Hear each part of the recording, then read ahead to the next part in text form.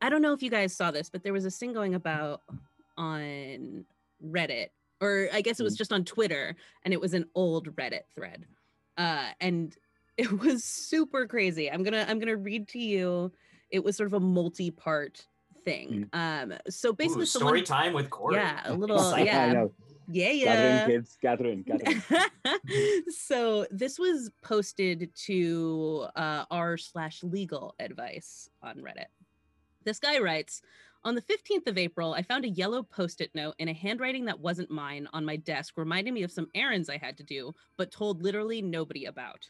While odd, I chalked it up to something I did in my sleep, thinking maybe in my half awake state, I scrawled it so it didn't appear to be my handwriting. I threw it out and thought little of it. On the 19th, I found another post-it note on the back of my desk chair in the same handwriting as the previous note, telling me to make sure I saved my documents. I was freaked out, but there were no other signs of a break-in, so I set up a webcam in my house, aimed at my desk, and used a security cam app for it to record after detecting movement. Mm. On the 28th, I woke up to find another post-it note. This one saying, "Our landlord isn't letting me talk to you, but it's important we do." I immediately checked the webcams folder on my computer and found nothing from the night before, but my computer's recycling bin had been emptied, which I am certain I did not do recently, indicating someone had noticed the webcam and deleted the files. They were just saved straight to a folder on my desktop called webcam. Today, on the 1st of May, I found another post-it note, this time on the outside of my door with nothing written on it, and there also appeared to be post-its on many other doors in my apartment complex, all blank in varying colors. Do I have any legal recourse here? I have no proof except for the post-its, but those are written by my pen and on my post-it notes, so conceivably I could have faked them. Would contacting the police get me into any trouble if they can't determine any outside source for this? I just want to make sure I'm not wasting anyone's time. Should I consult my landlord, those also living in the complex? So, What? yeah. So this sounds like someone trying to make a creepypasta on our legal does. advice. Right? Yeah, exactly. And the thing is, though, the way that he's phrasing this, he's not writing it as a creepypasta. He's just genuinely like, what is happening here? Like, there's no part of him that's like, there's a ghost in my house or anything like that. That's what makes some of the best creepypastas, though, That's is when true. they're just like Yeah. playing it straight. Yeah, that's very true. And in like subsequent comments, like he had said that like he thought it might be the landlord, because obviously who has access to your Yeah. apartment, right? Like who can come in and like screw with you that way? And so he starts thinking like, oh my God, it's the landlord. And like, what legal recourse do I have against this landlord? Sure. So people comment on this, trying to figure out, answering it because it's legal advice. They're talking about legally what recourse do you have to this. But another poster comments to him and says, you seem sincere, and this doesn't appear to be the plot of a Ray Bradbury short story. It's possible that your landlord is leaving notes inside your apartment, but they don't make any sense in the context you're describing them. It's likely that you are writing the notes yourself, but you're forgetting. Do you use post-it notes as reminders in any other parts of your life?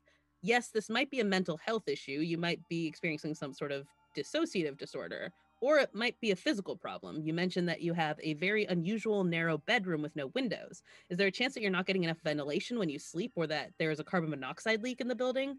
A cheap CO detector, which you should have anyway, is a fast way to find out. You'll also have really bad headaches.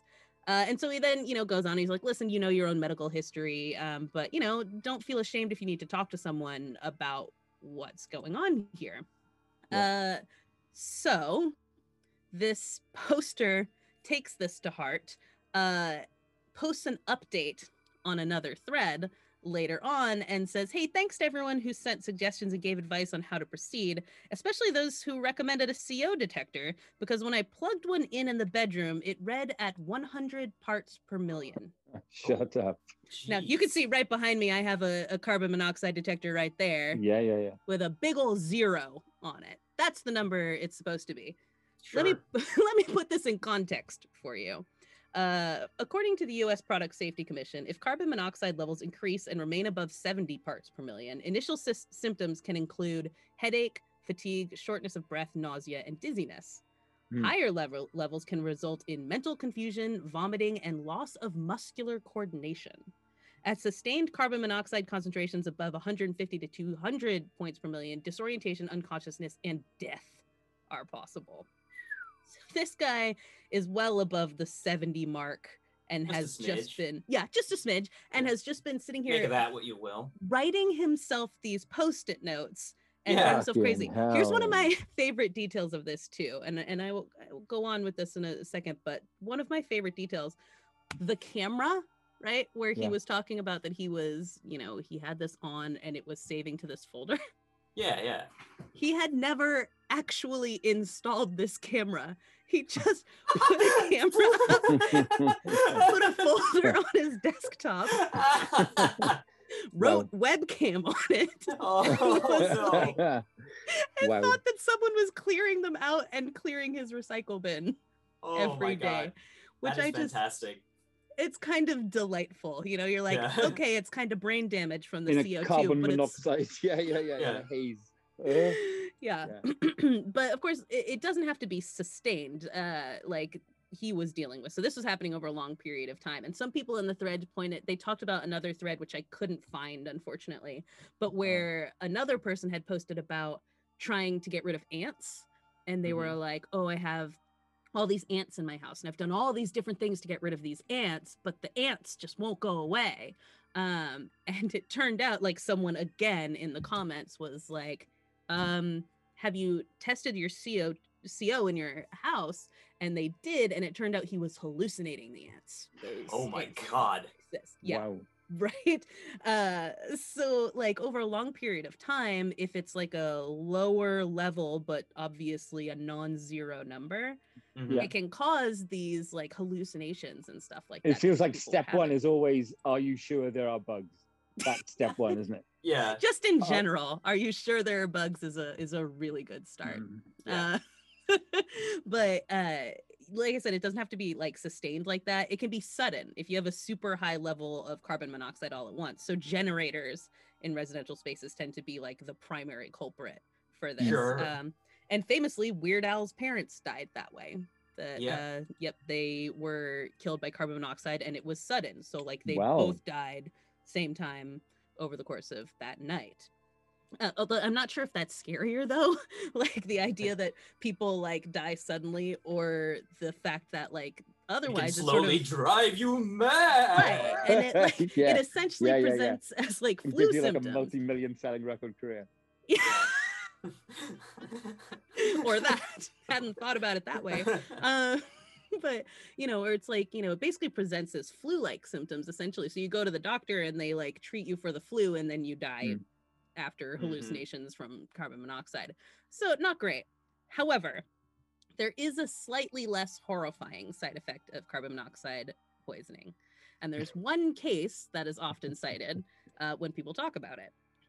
So in 1921, a woman dubbed Mrs. H described strange goings-on in her home. She said, quote, "One morning I heard footsteps in the room over my head. I hurried up the stairs. To my surprise, the room was empty. I passed into the next and then into all the rooms on that floor and the floor above to find that I was the only person in that part of the house. Sometimes after I've gone to bed, the noises from the storeroom are tremendous, as if furniture was being piled against the door and china was being moved about, and occasionally a long and fearful sigh or wail. Sometimes as I walk along the hall, I feel as if someone was following me, going to touch me. You cannot understand it if you've not experienced it, but it's real. As I was dressing for breakfast one morning, B, who is 4 years old, came to my room and asked me why I had called him. I told him I'd not called him, that I'd not been in his room. With big and startled eyes, he said, 'Who was it then that called me? Who made that pounding noise?'"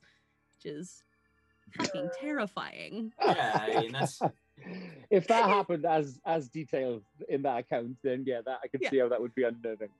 Can you imagine one of your kids coming in and saying that to you? Like, just dead serious. Like, kids, Yeah. kids say spooky shit they constantly. do. Yeah, Kids they are do. creepy. They really do. Yeah. Don't get me wrong. And I was an especially creepy kid, so I get it. I know, I was there. Yeah, you were there. You experienced it. I was a weirdo.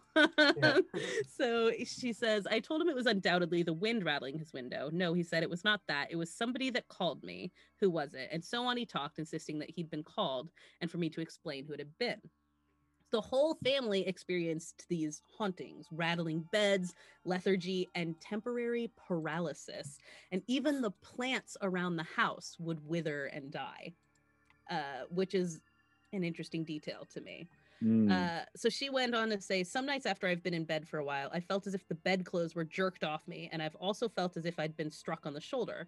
One night I woke up and saw someone sitting on the foot of my bed, a man and a woman. The woman was young, dark, and slight, and wore a large picture hat. I was paralyzed and could not move. Well, that's just good old-fashioned sleep paralysis. We've all had exactly. Yeah, and like a pile of laundry turns into a goblin. You know oh what I mean? God, yeah. When yeah. like your TV or whatever turns into a fucking. You try to scream, but no air will come out of your lungs. Exactly. I think I've talked about before that my like biggest fear in the world is that I can't scream. Mm-hmm. I have like this like huge phobia of not being able to scream, and that's like a constant thing in my dreams, which also I mean, I don't scream per se, but my husband assures me I can definitely make noises because I am constantly while I'm sleeping like making super weird little screams. I'm like but anyway, Mrs. H is telling everyone she knows about this naturally, like, what do you guys think is going on in my haunted house? And after telling her brother-in-law, keep in mind it's 1921, right? He was like, I've heard of folks having similar experiences after being poisoned by combustion gases. Turns out he was right. Carbon monoxide poisoning. It's always gas. It's always gas. Yeah. In 2016, investigative journalist Carrie Poppy also discussed a similar paranormal experience in her TEDx talk. She said she had agonizing chest pains and a constant sense of dread. So Mark, have you checked your CO in your house? Despite it's funny because it's true. Despite seeing psychiatrists, calling ghost hunters, and trying cleansing rituals, she was still afflicted by the supernatural. Turns out she'd inhaled a shit ton of carbon monoxide. To the point, like you do. Yeah, to the point that if it had taken her any longer to figure it out, she would have been straight up worm food. She was just like this close to death before finally someone was like, it might be carbon monoxide. It's the gas. It's the gas.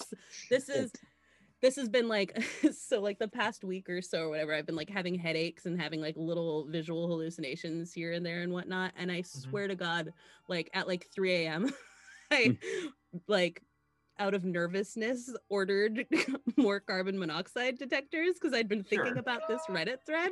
I was like, oh my God, it's like carbon monoxide. That can't be a bad thing. That can't, that's... And then thankfully I used the wrong credit card. So when I woke up in the morning, it was like payment didn't get through. And I'm like, good, I didn't just buy $80 worth of carbon monoxide detectors when we have some in our house that work just fine. To be fair, it's probably better to have too many as opposed to too few. It's a really good point. Agreed. Some of us, smoke up the house at least once a week when they're cooking, so they unplug their carbon monoxide detectors and don't always remember to put them back in on purpose. Accidentally do this. On the topic of sleep paralysis, right? Yeah. Am I right to not believe in lucid dreaming? I don't believe that. I don't really believe that. Like, as in, you can control your dreams while you're. Yeah, and I know there are people who claim to be practitioners of this and that it can be learned and that it can be taught, but I've chosen that I don't believe that. I mean, you don't have that app. I mean, that happens to me when I'm near waking up, that I can make all the choices and everything in my dream for myself. Yeah, I definitely am able to make choices in dreams pretty frequently. Oh, fair enough. It's not something that I like engage in. It's just something that I have. You didn't have to go to a retreat or something to learn it. You didn't have to study. No, I just have to take a stronger than usual dose of melatonin usually. Mark, I feel like you just you have less dreams, or I don't know, you dream weird to me. Because this is not the first time that you've been confused by that's true. The way people dream. We spoke about COVID nightmares a lot, didn't we? COVID nightmare syndrome. Something that woke me up a little bit, in fact, to I don't believe in anything. My default position is I don't really believe in that. And I'd seen in lots of places on the radio and news, whatever, that everywhere across the globe, by and large, people during lockdown, during the pandemic, when it was really in the thick of it, when everything was weird as fuck, and nobody really got a handle on what was going on yet. The severity and frequency and recountability, seemingly, of nightmares was recorded as being, way more prevalent across the globe. And obviously, my instinct would be, is it really? Until, yep, turns out it was. For a good old chunk of time in the middle of that of last year, nary a morning would pass when I wasn't kind of shuddered awake from something. Interesting. Yeah.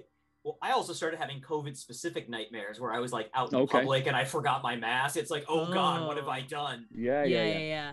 I think I've had like a few that were actually COVID-specific, but mine were always like just heightened anxiety dreams more than anything else. They didn't necessarily relate specifically to the pandemic. It was just like really during that initial, like probably like a month into lockdown or whatever, where it was like really up in the air and everything. It was just constant, extremely vivid, extremely memorable dreams every single day, just waking up being like, yes, I remember every element of whatever weird anxiety dream that I had last night.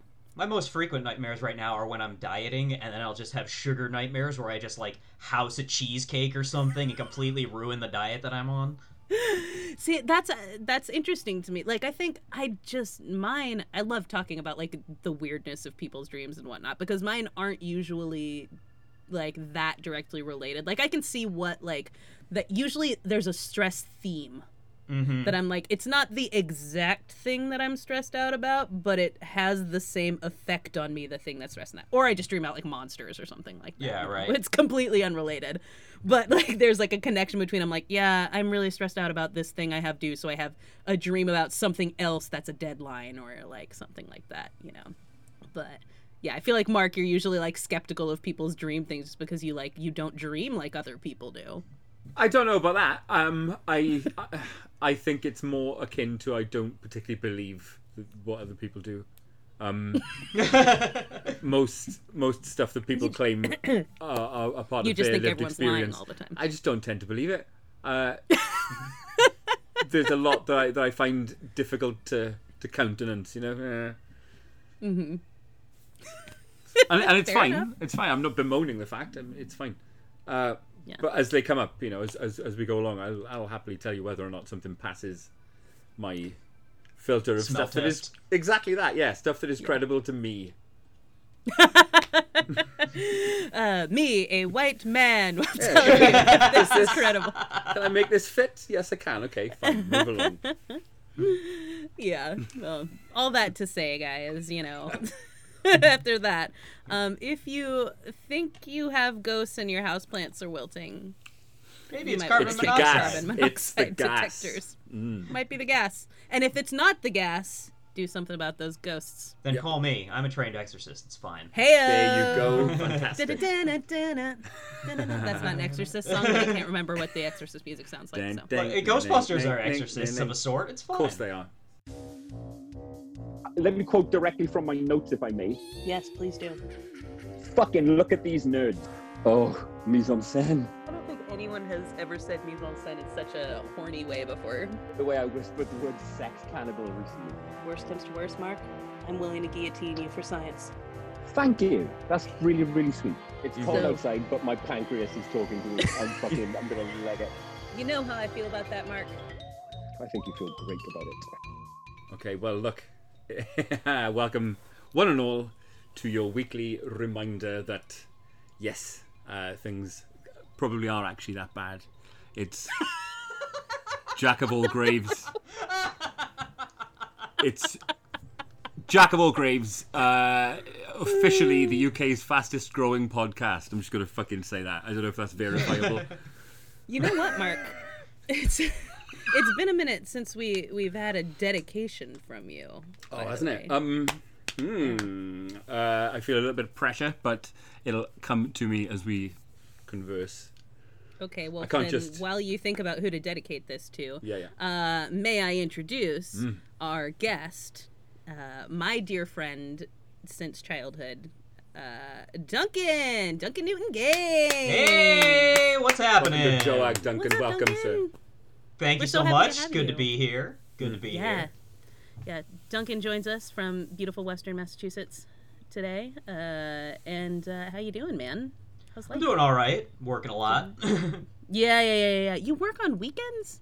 I work overtime on the weekends because, COVID the place I work for does community COVID testing and COVID vaccinating, so they need IT help on the ends of those systems, so.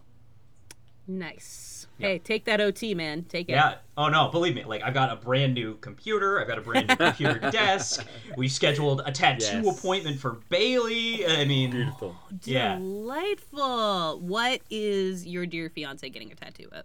We're all ink enthusiasts here. We are. Yeah, sure. So she's got doing a series of tattoos from the video game Pyre down her right arm. So she's going to be getting the next one in that. Okay, very nice. Very nice. Mark, have you thought of a dedication?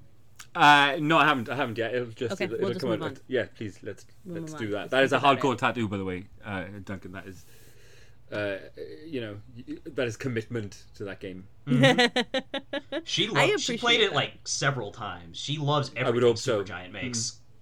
Aw, that's delightful. This is every time I like something, my brain's first thought is, can I tattoo it on me? Yeah. So, why Do you not? know, I am so hesitant to get anything from anyone living inked on me. While they still have life, there's still the possibility that they'll turn out to be a wrong one.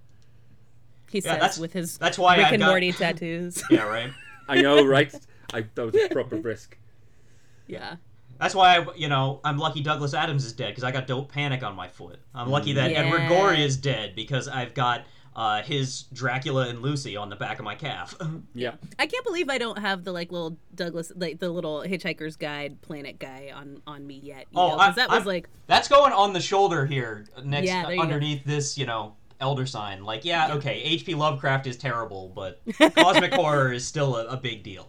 I don't remember if I've said it on here before, but when I went and got what I jokingly call either my basic bitch tattoo or my Elizabeth Warren tattoo, there was a girl, there who I was like, yeah, you're getting something that's a quote about a person who might turn out to be terrible. And she was like, but it's not about the person, is it?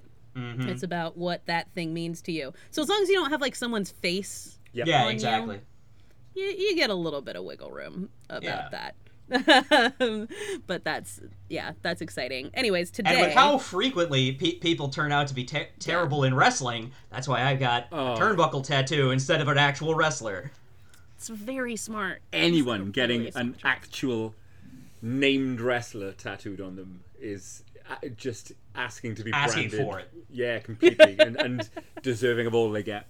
But we will talk in a little bit about why that's probably a bad idea, because today Duncan is joining us because in a little bit we are going to journey into the world of wrestling, its fun and happy sides and its darker sides. And this was very much an episode. This was a JOAG that was waiting in the wings for us, man. It was only a matter of time before this happened. It's true. But what better time than now? It had to happen.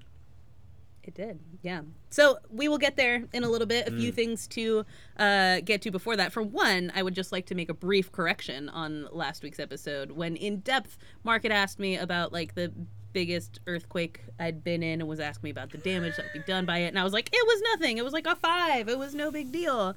And that is 1,000% not true. In 2010 on Easter, I was in a 7.2 earthquake and it sucked. I was rough, man. In the middle.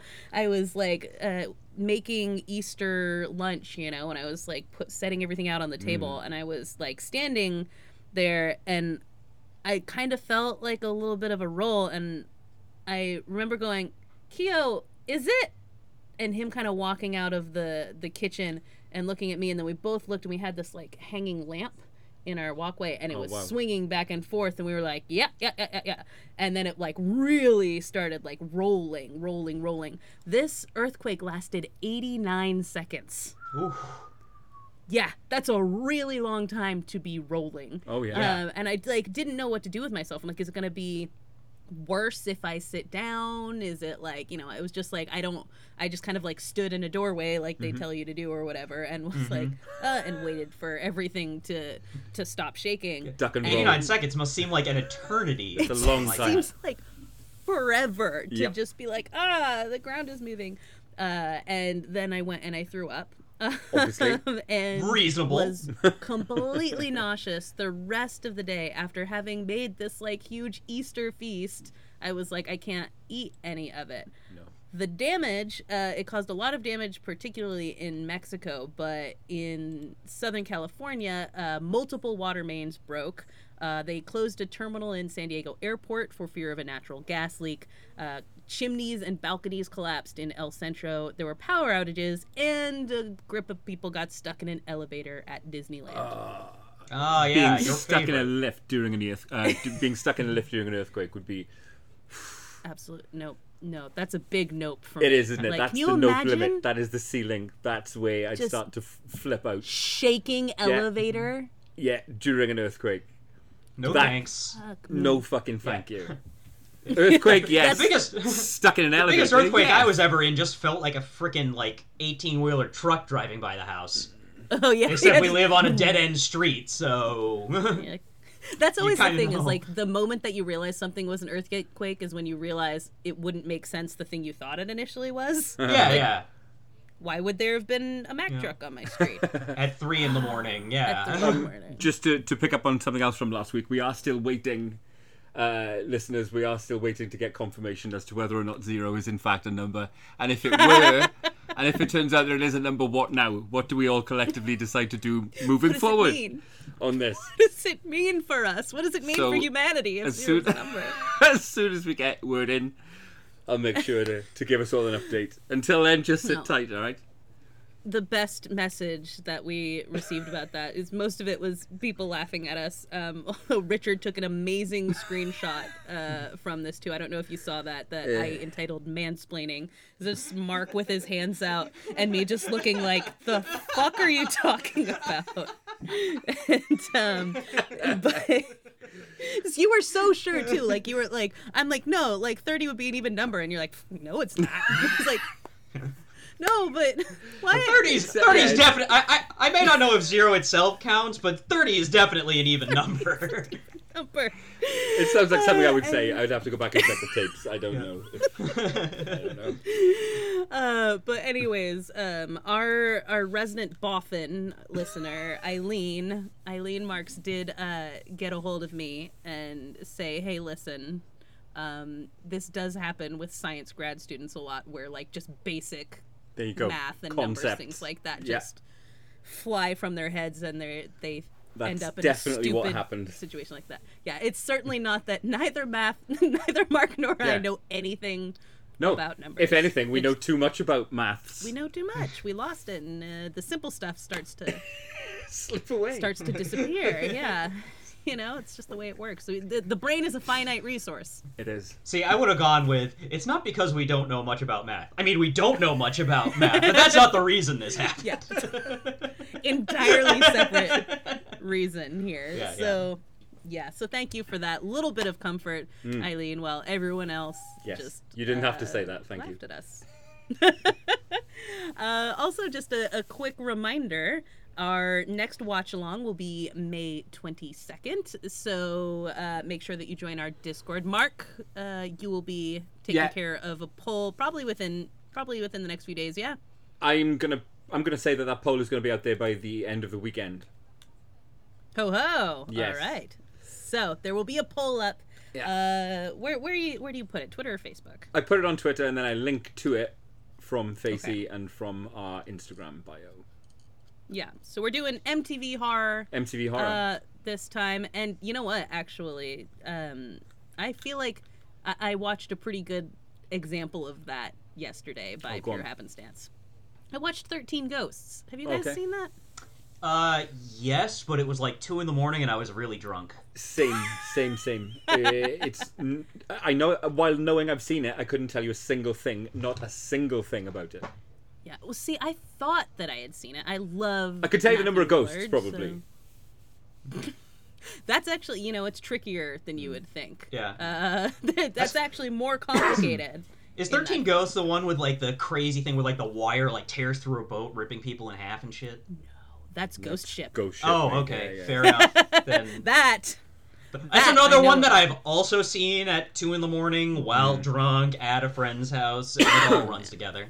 that's a film I know by heart, musical cues and all. enough. The more I think of it, though, the more there are more MTV horrors that I would like to see than I thought there might be. I'd love to see Halloween H2O again.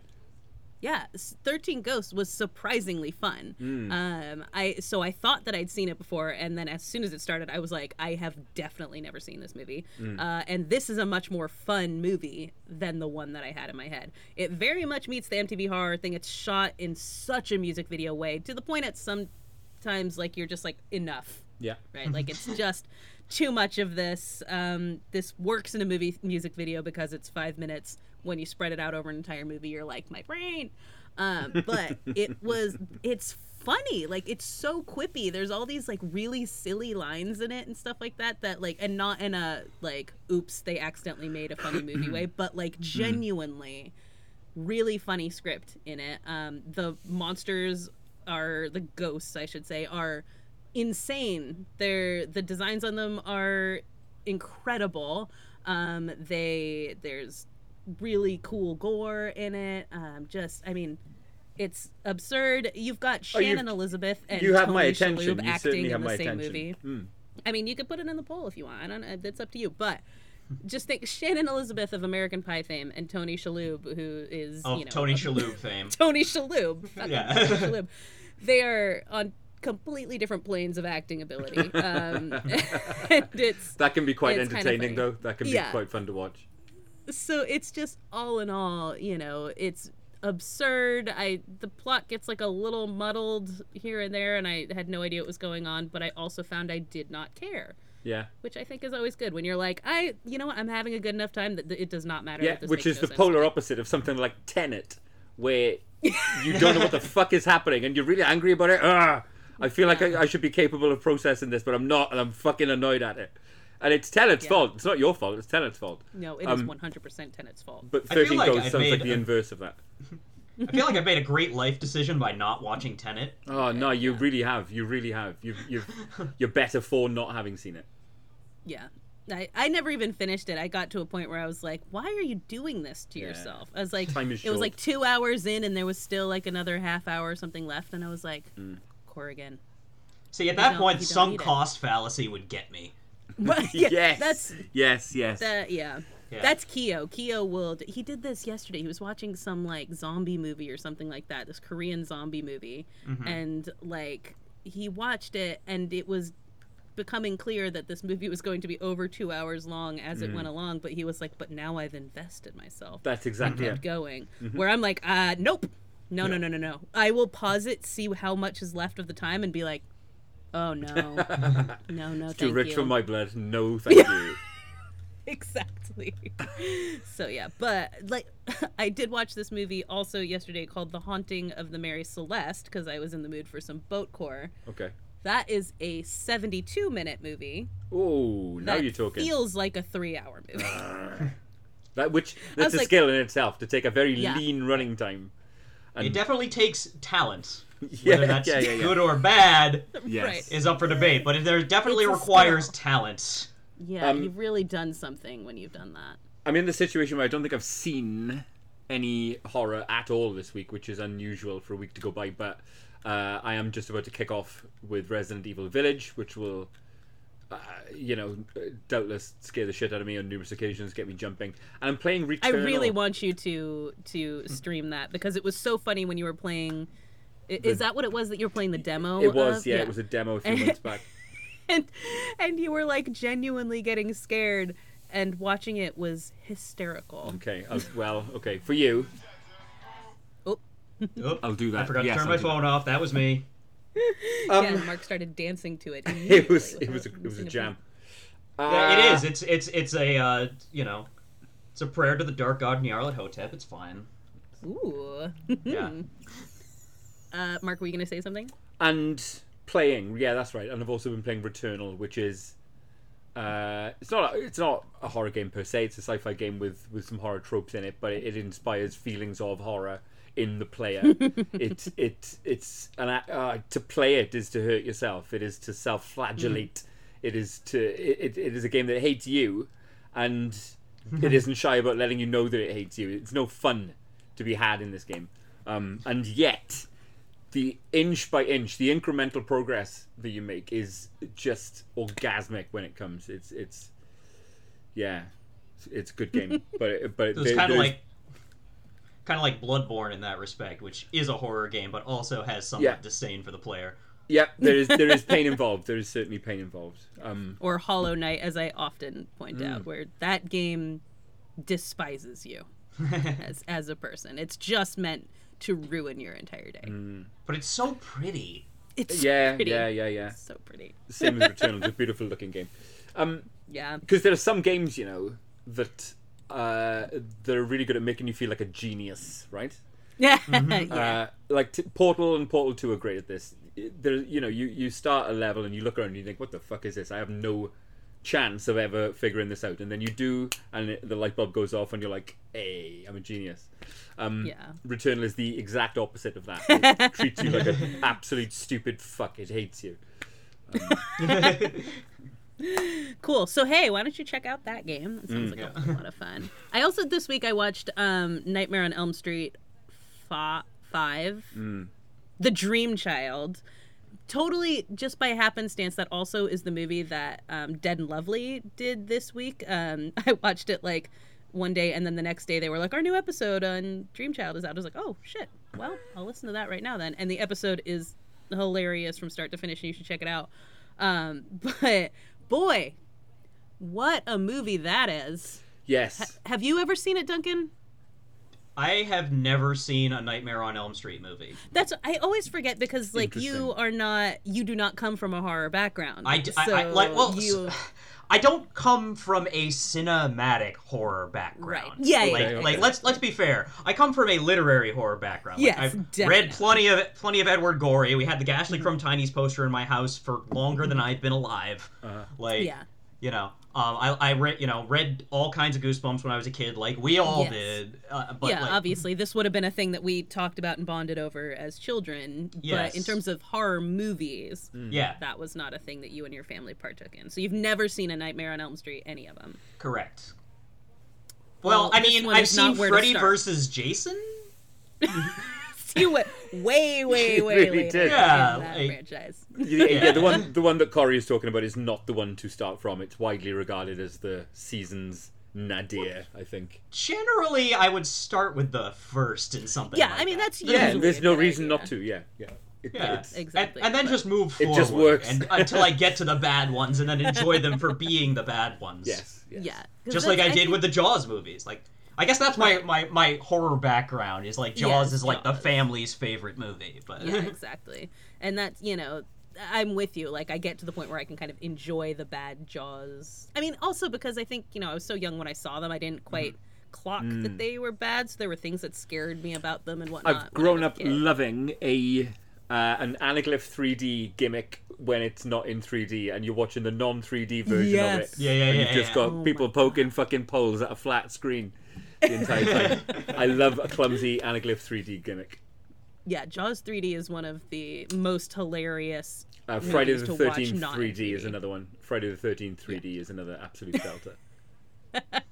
Yeah, and Dream Child, just like, man, that is a nonsensical film with a very low kill count and just very little Freddy. Like, it honestly has very little Freddy in it. And it's just, it was a weird time. It was a weird time watching that. But on to the next, and Mark posted a thing about a little making of Freddy's Dead.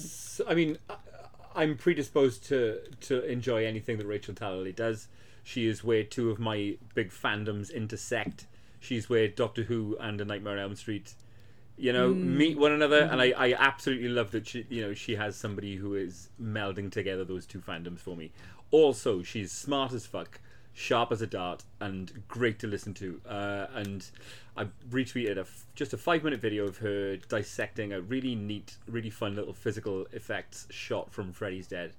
And yeah, it almost makes you reframe the movie you're watching, even though it gets a lot of grief from fans and non-fans of Elm Street alike. It's too jokey, the kills are too fucking cartoonish, it's not scary at all.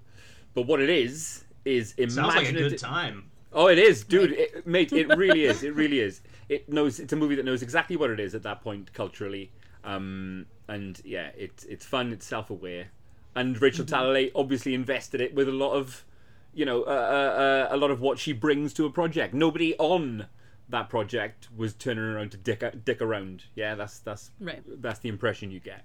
So whatever you might think of that film as a product, people turned up. Yeah.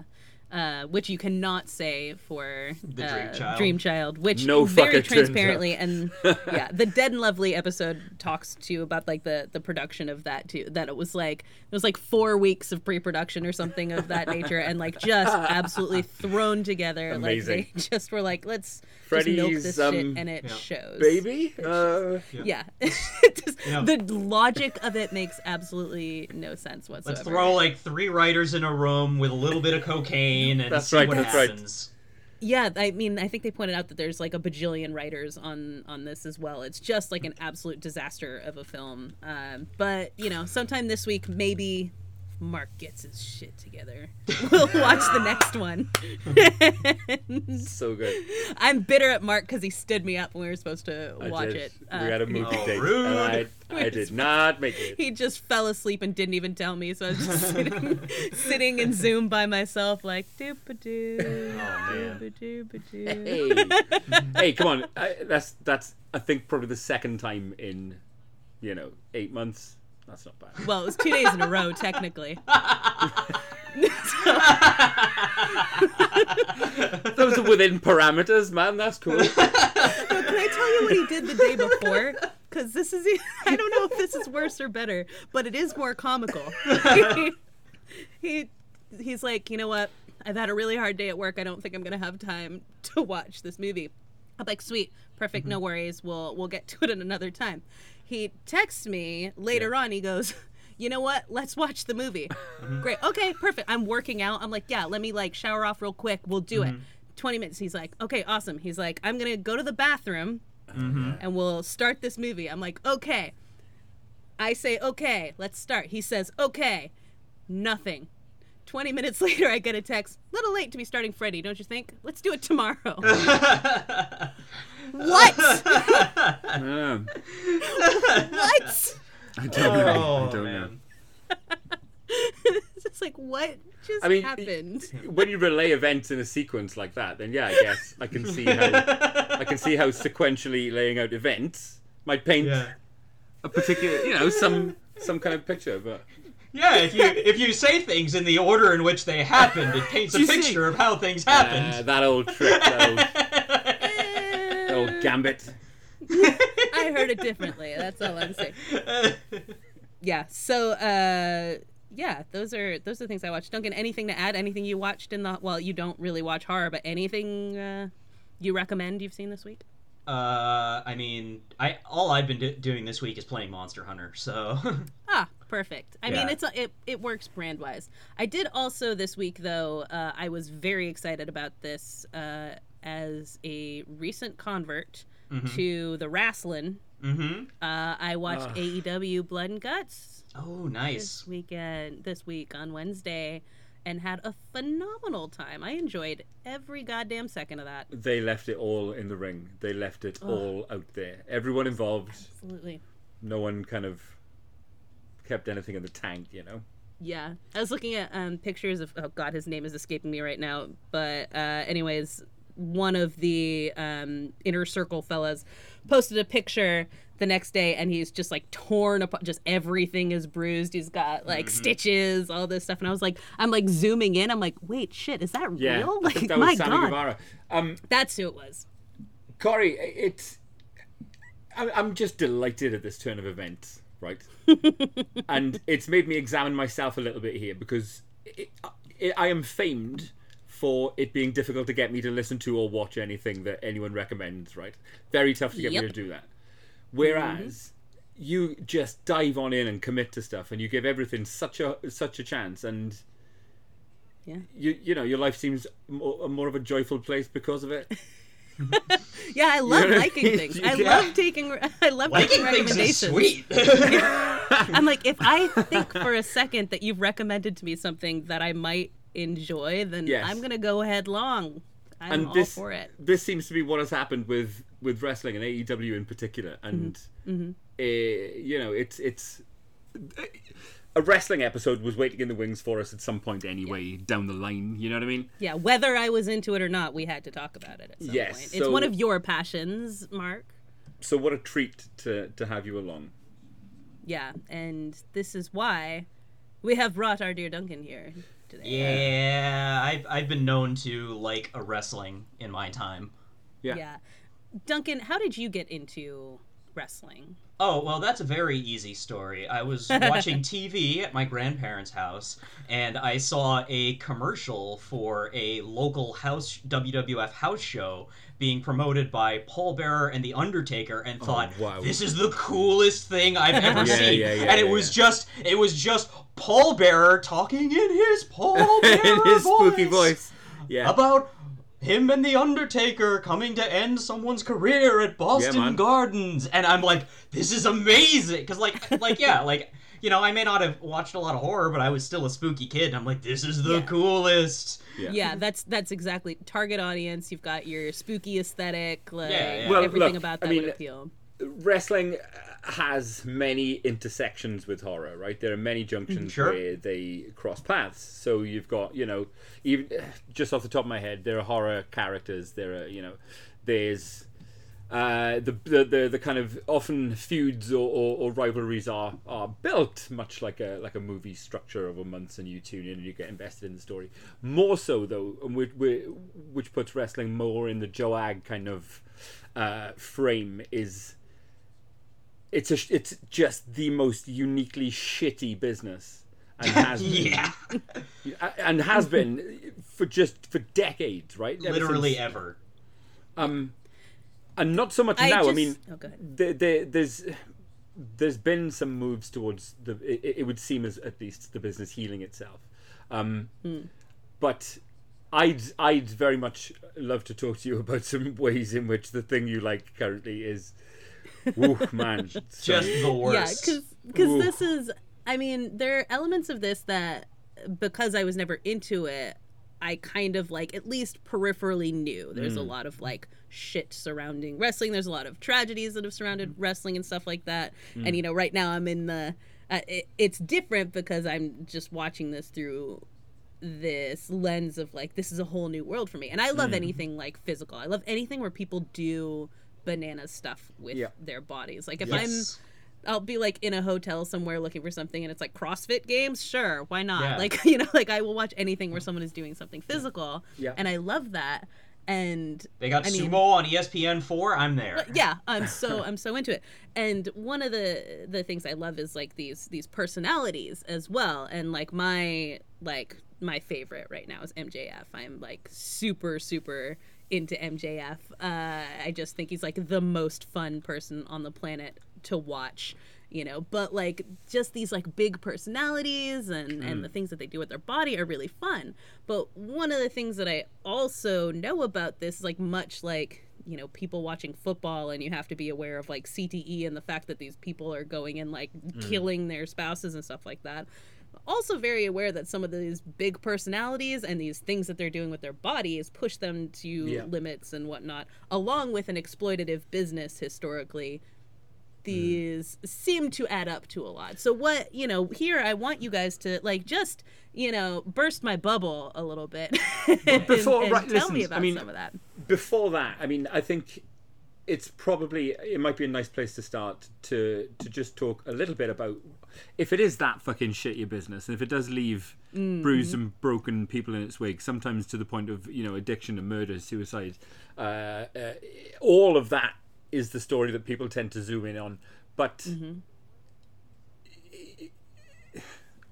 on its best day, what is wrestling to you? Because for so many people, you don't. I mean, you tend to be a long-term wrestling fan. You know what I mean? When it gets its hooks into you, when it gets when you have that moment like you had watching that commercial with The Undertaker, Duncan, it tends to get you at an early age, and it often is with you for life. So on the flip side of the human cost that we're going to allude to shortly, what is in it for a fan then? What is, actual sports? Yeah, okay. There's the mystery of who's going to win something. There's gambling, maybe. There's actual sports, and I get what people enjoy about that. But why would we follow a art form, and it is a fucking art form, when the business around it is often inhumane in parts, in the way that it treats people, treats careers, treats human life. Yeah. The upside must be fucking great, and it is. I mean, I know what the upside is. There's, when at its very best, it can combine a load of different forms of art in one go, really, really effectively. Drama and comedy and pantomime and theatre and violence, yeah. And then go on. Sorry.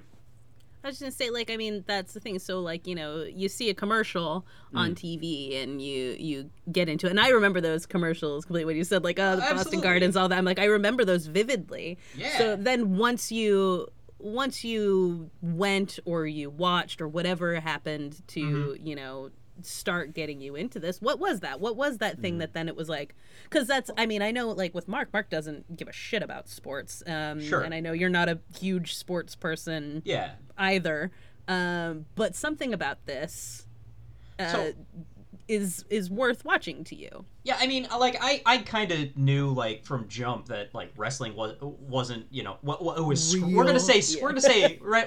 I knew it was scripted. Like, I was smartened up to that, like, immediately. But that doesn't stop when you're, like, a little kid seeing these guys in these colorful outfits. Like, these are, like, real life superheroes and villains. Like you're just used to seeing this kind of thing in a cartoon. These are like cartoons come to life, and that's super cool. And then you get older and you could, like, start, like, seeing, okay, so we've got these stories going on, and that's kind of interesting. And, oh, yeah, sure, it's scripted, but this is still, like, real athletic things that they're doing, and it's impressive that they're doing them.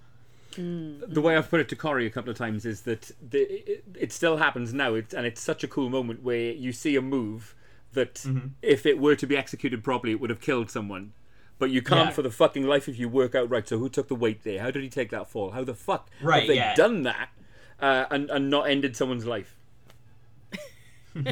Yeah, absolutely. I constantly find myself in that. And I've freaked out both Mark and Keo about this, who are, like, a little bit concerned that I'm going to go find a way to do this and break myself. But that's the thing, is, like, there's a part of me that wants to, like, no, when I see someone do something physical, I want to go, like, I'm like, I need to understand that, and I want to do that with my body to figure it out. I'm not gonna try to become a wrestler, guys, don't worry.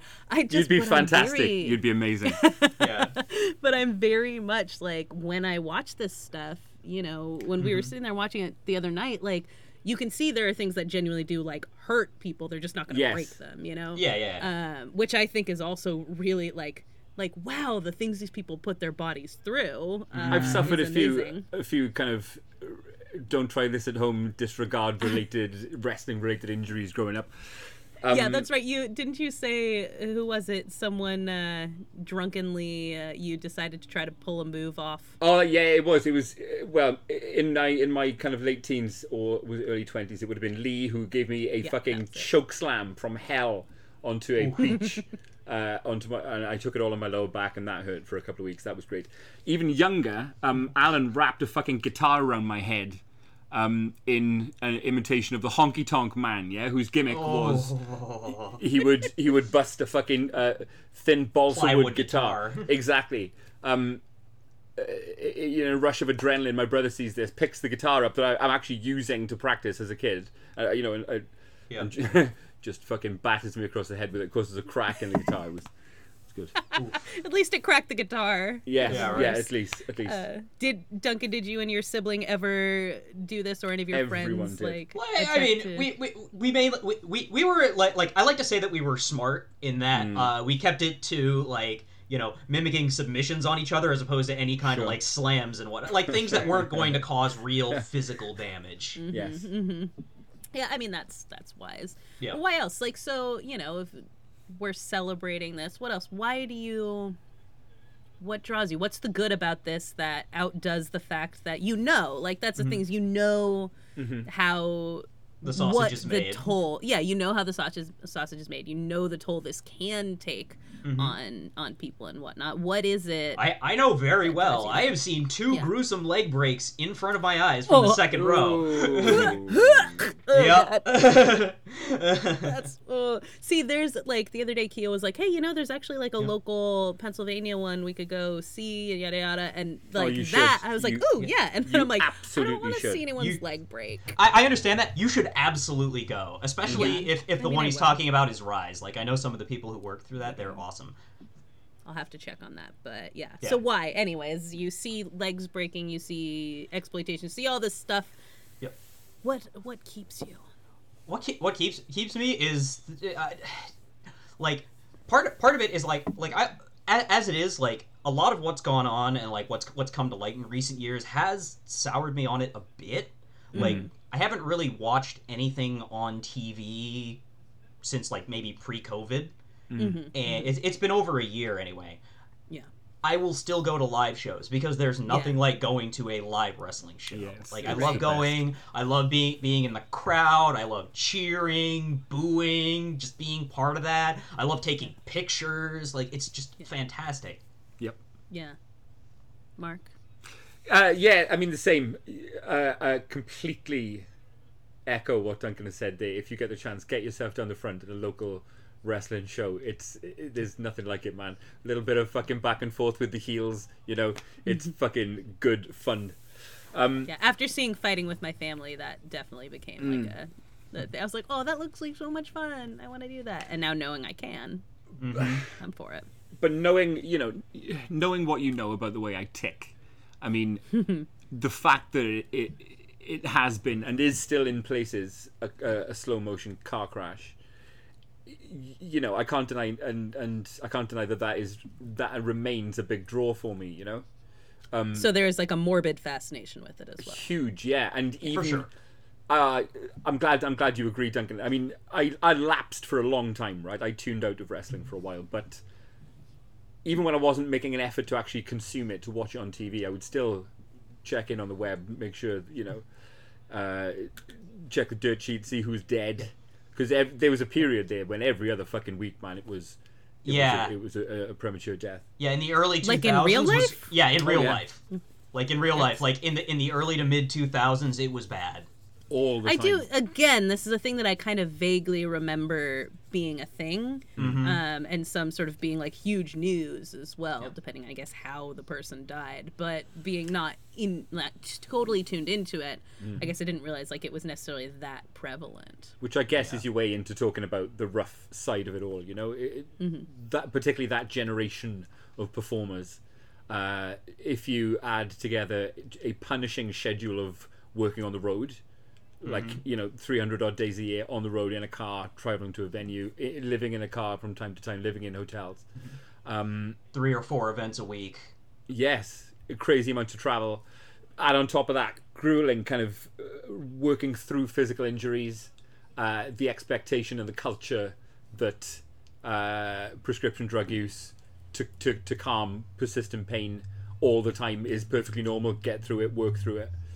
We didn't really know how bad CTE was yet, so a lot of those like early deaths to like suicide or drug addiction and whatnot were likely linked to that.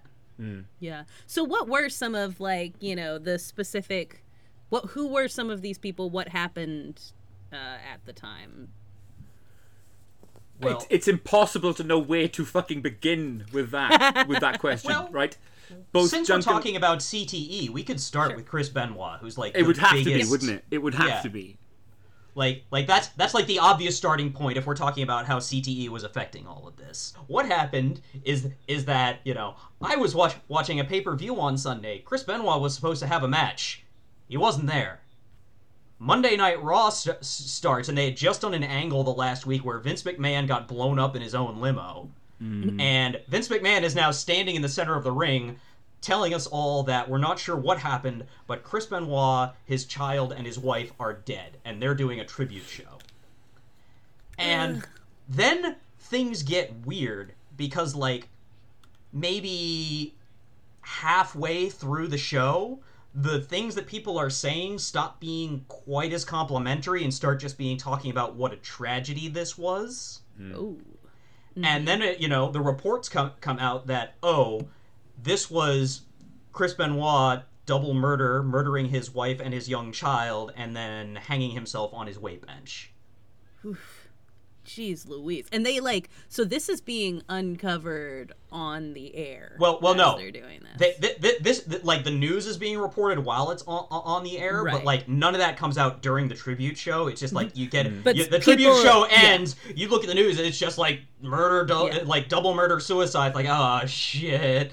Yeah, but so you can tell during the show that people definitely have gotten the news, and that's why it's changing in tone. There are some definite changes in the way people were talking as the show went on. And so you're saying that they may not have gotten the news. It may just be people who heard that they were all dead and then had suspicions. Right. And so the two questions I sort of have about that are, A, you were going to say something about what his brain was like when they, opened that shit up afterwards. And was there, you're saying, people had suspicions. Was there things that would have led people to think, he might have had something to do with this? Yeah, well, there are some stories about the way he would, how hard he would be on, younger talent backstage. Mm-hmm. And things like that, just it was known that a lot of people originally associated it with roid rage because he was known for being gassed to the gills, but sure, he was on everything but rollerblades, as one podcast once said. Benoit, there's a lot been said and written about what happened with Benoit, right? And one cannot help but leave with the impression that it was the inevitable result of a fella working through substantial physical injury, daily pain, drug addiction, and just layers of mental illness. You only have to read a little bit about what Chris Benoit was like as a person to see how pathologically driven, terrified of failure, overcompensating for his stature. He's quite a short guy. Fiercely kind of protective and loyal of the few friendship groups that he'd managed to protect. Fiercely loving towards his family, but whether it was when I say a chair shot, right? When you see someone get hit by a chair in AEW now, versus when you saw someone get hit by a fucking chair during mid-90s WWE. Yep. They get hit on the back. Holy shit. Cranial fucking chair shots. Again and again and again. Yeah, they were just hitting them right on the top of the skull, over and over. Twat. There's a notorious match, an I Quit match between The Rock and Mankind, where The Rock levels Mankind with 17 chair shots to the fucking dome, just while he's handcuffed to the ring ropes, just wallop. Yeah. And they're actually they're genuinely doing this. You can hear it. You can hear it, and you can see it dent across his skull. Yeah. Jesus Christ. Yeah. Yeah, it's when this is, it's got to be a special horror to if you were to pull that up on YouTube and watch it now. Anyway, knowing absolutely. what we know about head trauma and what this does to people who have this. Tests conducted on Benoit's brain by the head of neurosurgery at West Virginia University showed Benoit's brain, quote, Benoit's brain was so severely damaged it resembled the brain of an 85-year-old Alzheimer's patient. Jesus Christ. Yeah. That's insane. Yes, it is. And what, the broadcast, as Duncan rightly says, the broadcast as word hit, what exactly had happened, the tone of the broadcast just changes from just being his friends openly weeping at the camera, talking about what a loss they're going to feel, to William Regal talking about how there was this darkness. Yes. Wow. Yes. Wow. He put a Bible next to each of the corpses. His wife very was bound John List, this hugely. Yeah, his wife was bound at the feet and wrists. Oh my God. And his son was killed while sedated in his bed. Why did he bind her? to stop her from fighting back as he How killed did her. how did he kill them? I mean, I believe there's been conflicting reports. I believe he smothered them with a pillow. Oh, okay. Because I'm Yeah. like, why would you? I was assuming he like shot them or something. I'm like, No, you don't need to no. find someone to do that. Gosh, that is horrifying. That's even worse than I imagined. The impact of the Benoit event, though, seismic. Doesn't even come close, and things changed as a result. That's why we don't get chair shots to the head anymore. Exactly. Right. Was this the catalyst, Duncan, for the wellness policy in WWE? Would you say, is this what? Yes, this was it. So what's that? Performers have to be regularly tested for performance-enhancing drugs, I believe, and they get 3 strikes and out. Is that the setup? I don't know. Yeah, and then there's also like if you go a certain amount of time without a strike, you get a strike removed and that kind of thing. It's complicated, but the general idea is to try and make sure that people aren't on HGH or steroids and whatnot. Mm-hmm. Yeah, something that would affect their mood and they stopped exactly. And they've stopped chair shots to the head. Yeah.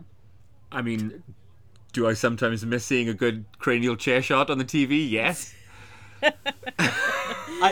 What I miss is I miss like the ones from like early to mid 90s Japan where the seats of the chair would pop off as they hit.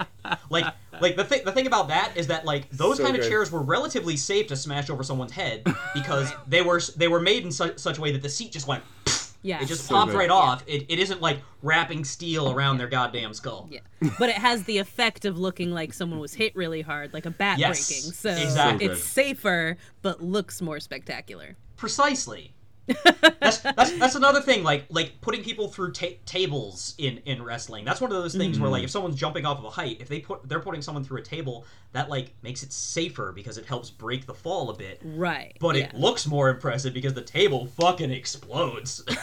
Yeah, exactly. Yeah, totally. So what else? Tell me about some others. Listen, this episode is dedicated to you if you have a favorite dead wrestler, right? If you have because I think everyone does. I believe everyone does. If you have a favorite dead wrestler, fucking big up yourselves. Drop it in the comments on our Twitter because I will reminisce all day and all night long with you about your favorite dead wrestlers. Who are your favorite dead wrestlers, Duncan? Who's passed on? Sure. If we're gonna start talking about this, do it. Let's jump right in with Mitsuharu Misawa. Okay. Tiger Mask number 2. Okay, tell us about him. Mitsuharu Misawa was one of like the 4 pillars of Japanese wrestling in the early to mid 90s. He is just like an absolute powerhouse. Like he is a well-known name in Japan and over here quite well known as well. He was the second Tiger Mask, which was based off of an anime character that they made into an actual wrestler, and there have been 4 or 5 of them throughout the years. And he's just incredible. Like he had this great hard-hitting style. He was very believable, and he died in the ring. What happened? He took a German suplex and landed on his neck wrong. Ooh. Oh, no. Oh, Yeah. I'm so worried about everyone's necks. Yeah. Oh, yeah. So worried. And so did he die instantly? He did not. No. Like I think he may have I've seen the video of it and I haven't watched it since then, so it's I can imagine that's fuzzy. a see once and then try to forget. But it kind of situation. I'm pretty sure he rolled out of the ring, ended up lying on the ground and just kind of died there in front of the whole crowd. Wow. One of my internet holy grails is the Owen Hart video. I mean, ever since I've ever been on the internet, that has been my so this is grail. Owen Hart is where the idea for this episode actually started, right? I'm not too surprised that's by the one that I had fallen asleep Googling. And so I had taken a picture, a screenshot, and I was like, hey, this is what I fell asleep talking about. Should we talk about wrestling tragedies in it? Yeah. So do one of you want to take what happened there? Go ahead, Mark. I just did Misawa. Thanks, buddy.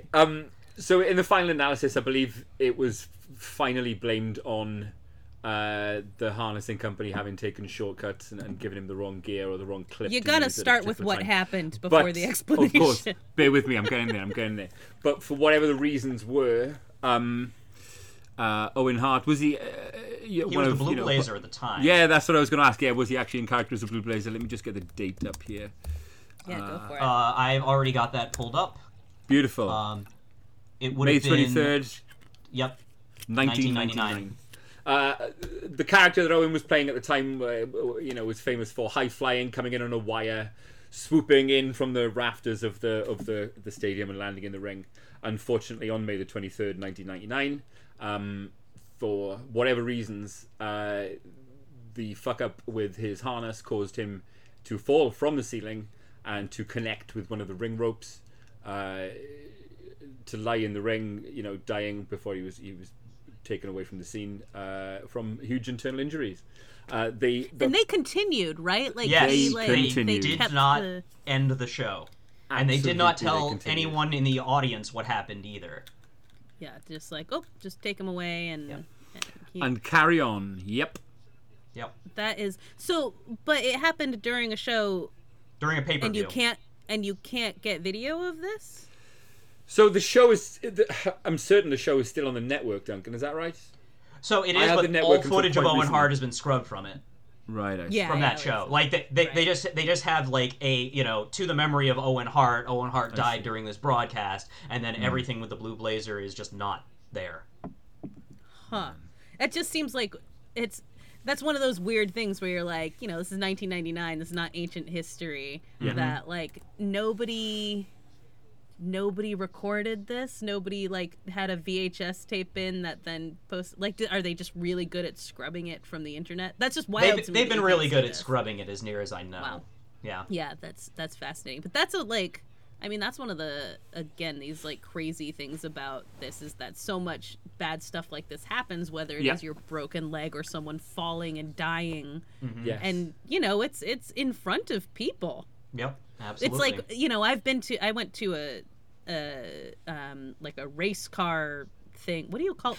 A race car? A race? A race car game? Yeah, a race. You just call it a race. Mom, can we go to the race car? Can we go to the race car thing? An event. I would like to go to the race car show, please. Yeah. I clearly was not a fan. It was just a friend was racing. A friend's friend was racing. But someone died while I was seeing this race, and that was, my mom always said, she's like, I don't go to races because someone always dies. And I was like, and then I went and someone died. Right. And that's like, it's kind of traumatic. And like seeing that actually the physical person. Yeah. Sweet Jesus. That's gotta be. Yeah. That's, for everyone who was there that day, that's really gotta be, that's a thing you don't forget. Yo, not at all. Yeah, that's true. Similar, a more recent one, I think it was like 2015, was Perro Aguayo Jr. He was in a match with Rey Mysterio in March 2015. And Rey Mysterio has this move where he swings through the ropes and kicks someone in the face. I've seen that video. Yeah, you've seen that video. I'm not surprised you've seen that video. So he just like swings through the ropes and kicks the dude in the face. Unfortunately, it clipped the rope, and the rope snapped up into the dude's neck and internally decapitated him. Yeah. And you wouldn't know to look at the film. You wouldn't. There's no like you can't outward tell indicator that the guy is dead. He just dies. Yeah. Drops like a sack of spuds. One of the other performers unhelpfully tries to bring him around by just patting his head. Hello. Oh my god. Oh my god. That's insane. It does. Yeah. Look.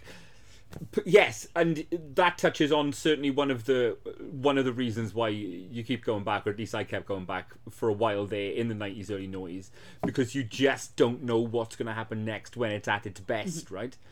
Right.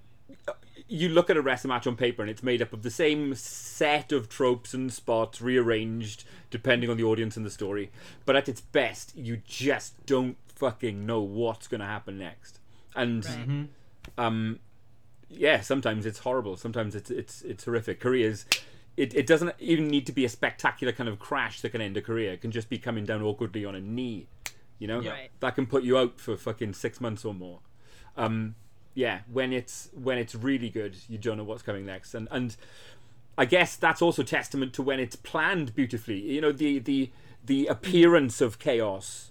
Yeah, definitely. That's one of the things that gets me too. Like when I was watching, so the blood and guts one, they're in this big cage, right? For those who don't watch this or didn't see that, and you have, what is it, 10 on 10 or something like that in this thing, just an enormous amount of people in there, all doing these various things, and so it has the appearance of chaos, and yes. It's controlled to a degree, like they know what they're doing and that this is controlled.